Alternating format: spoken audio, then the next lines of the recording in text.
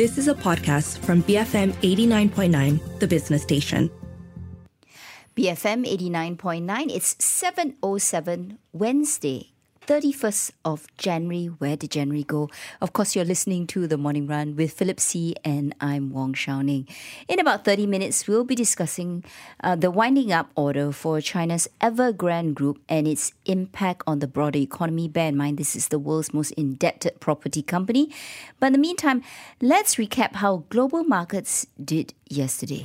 In the US, the Dow was up 0.4%, S&P 500 down 0.1%, and the Nasdaq down 0.8%. Over across in Asia, the Nikkei was up 0.1%, Hang Seng down 2.3%, Shanghai Composite down 1.8%, Singapore's STI up 0.3%, and back home, FBM KLCI down 0.2%. Okay, so for some thoughts on where markets are going for the rest of the week, we speak to Carlos Casanova, Senior Economist at UBP. Good morning, Carlos. Now, let's talk about Asian markets. And of course, we've got the headline news coming out that there has been a Hong Kong court order against Evergrande for liquidation. Now, in terms of the bigger picture, what does this then mean for China's property sector as well as the broader economy? Hi, good morning. So we are definitely experiencing another busy week in Asia in terms of the news flow, with one of the items that has been dominating the agenda this week so far being that order by the Hong Kong court to force liquidation of some assets in mainland China. Remember that the company is listed in Hong Kong, but about 80 or 90% of its assets worth approximately 300 billion are in mainland China. Now, the Hong Kong Special Administrative Region and the central government do have agreements to expedite the liquidation of assets on the mainland in case of a dispute in Hong Kong. But given the size and scale of this case, we think it's rather unlikely that that's going to happen, especially as the central government has been focused on ensuring that the homes that were already sold get completed and delivered. That is the first step of the government's approach to addressing some of the issues in the housing sector. So although this liquidation case might get in the way in case it's a domestic investigation and some projects have to be put on halt and it takes 6 months longer than it should, we don't think that it will have a meaningful impact on the central government's plan to address the housing sector. They are very much going to the beat of their own drum. And I don't think that it's possible to implement the liquidation order in mainland China. So it is in a sense a little bit minor because I don't think it's an action that can be enforced in mainland China.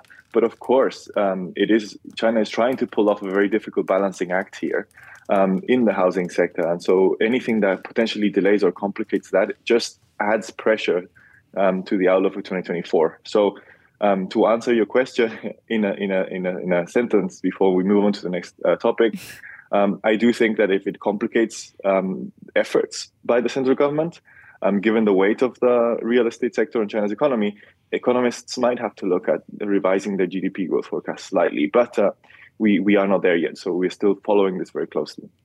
And Carlos, let's take a macro view on China. In your commentary, you state that China is likely to lower their bank reserve requirement ratio further while leaving the loan prime and medium-term lending rates untouched. What factors will lead the PBOC to target the former over the latter?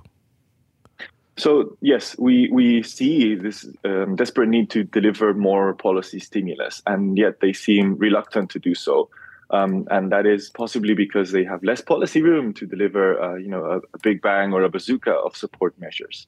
We think that given the continuing narrative on US dollar strength in the first half of this year, they are not going to be in a position to do medium-term lending facility or loan prime rate cuts.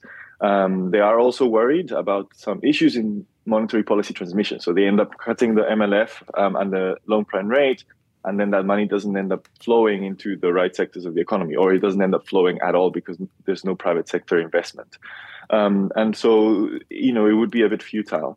On the other hand, with every sort of 50 basis points or so in RRR cuts, they see 1 trillion yuan, which is a sizable amount. Every fiscal stimulus package they've announced so far is 1 trillion yuan of liquidity that can be used to make sure that there is enough credit in the system that we don't have a credit event. And so remember that the triple R is very high in China because during the heyday years, you had double-digit export growth, and there were structural factors supporting yuan appreciation, which was eroding China's terms of trade. So they had to intervene in the markets and sterilize through triple Rs, through higher reserve requirements in foreign currency to make sure that there was not an excessive demand, for Chinese yuan. As we enter a new phase where we don't have structural factors that push the yuan in an appreciatory direction, we're more in the opposite direction now. In fact, there is absolutely no need to keep such high reserve requirement ratios. If you look at reserve requirement ratios across the world, in the US, they're 0%. In Switzerland, they're 2.5%. In other emerging markets in Asia, they're 4.5%, 5%. So at 10%, China still has ample room to do triple R cuts. And each triple R cut would be equivalent to the size of some of the fiscal stimulus packages that they were announcing last year. So that's why we think that that's going to be the key to ensuring that that support is still there for 2024. No bazooka, but definitely at least 100, if not more, basis points in triple Rs. Okay, and Carlos, I want to ask you about US because there's been a flurry of job data coming out last night. And we know that the Fed is going to make a decision, to either keep rates as it is or maybe very early cut rates. What are your expectations as they meet on Wednesday night, US time? Yeah, I think my expectations, but also in the market right now, is not expecting any move on Wednesday. We, for a number of reasons, including some mixed data on the job front, but also the U.S. economy expanded more rapidly than expected in the fourth quarter. So that completely rules out the possibility of a recession in 2024, and we are looking at a very, very comfortable soft landing for them. So what we are seeing now is a slight repricing in the market. I think it will take a little bit more positive news on the labor front for the market to price this fully. But where we are going, in my opinion, is towards a less aggressive rate cutting cycle in 2024 and with a slower start. We are thinking that they might be in a position to do something around May or more likely June, and they will justify that cut against the backdrop of rising real rates. So what we are seeing in the US is a decline in inflation, and provided that nothing happens with oil prices, with everything that's happening in the Red Sea, we should continue to see declining CPI numbers. That means that real rates in the US are rising. And that is what the Fed is going to argue when they deliver that first rate cut. But it will be later than expected. And it's very unlikely that they will move right before or right after the election in November. So we think that doesn't leave them much room to do more than 2 to maybe say 3 rate cuts in 2024. So we think that's where things are heading, given the stronger macro data. They don't really have an argument other than the real rate with the inflation coming down. And so unfortunately, the market is going to have to reprice some of the dovishness that we see out there. All right, thank you very much for your time. That was Carlos Casanova, senior economist at UBP, explaining the impact of the Evergrande saga, what that might mean for the Chinese economy, with perhaps a negative impact on GDP, although the cut in reserve ratio is equivalent to actually a mini fiscal stimulus package. That's a very good point, actually. But I guess the Chinese government doesn't have much room also, right, to navigate these really choppy waters. The question also is that it's a very different story in the US, right? We're seeing, that there's quite a lot more resilience in the US economy there. Yeah. Let's turn our attention to some very important tech news, because this week, 5 out of the 7 Magnificent 7 are reporting. And we want to look at Alphabet shares. Of course, Alphabet is the parent of Google. Now, they reported fourth quarter revenue with sales climbing 13% to $86 billion compared to a year earlier. Now, even though this is the highest ever quarterly revenue, breaking its third quarter record of $76 billion, because net profit also jumped 52% to $21 billion. These are quarterly numbers, not annual numbers. Absolutely. Market wasn't happy. Share price actually corrected. You're right. If you look at the numbers, ad revenue's up 11%. Google Cloud revenue up 26%, right? If you see all the numbers across the board, really good. YouTube up 16%. So it's a very interesting dynamic here that the numbers look very good, but markets weren't responding well to the numbers. Well, there was some disappointment in terms of the traditional ad revenue. So that was the weak spot here. But really, these stocks are priced to perfection, right? On a year-to-date basis, Alphabet is already up 8.5%. Now, the street generally loves this name. 54 buys, 10 holds, no sells. Consensus target price $160.41.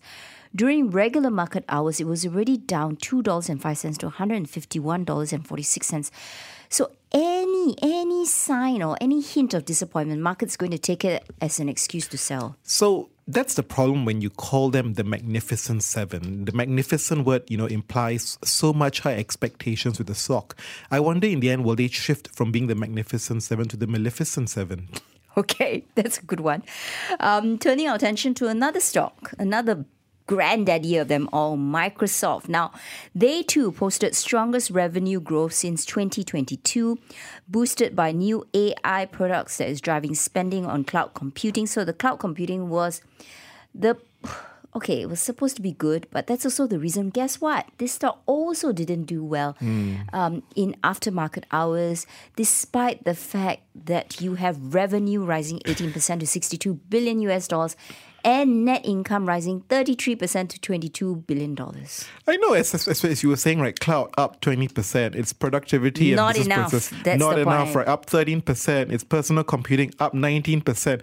Still, investors were not happy with the numbers. Yeah, so the stock is up 8.6% on a year-to-date basis. Another one of those darlings, because we're talking about 60 buys, 5 holds, no sells. Consensus target price for this stock, $434.98. Last done price during regular market hours, $408.59. It was actually down $1.13. Looks like another one of those priced to perfection.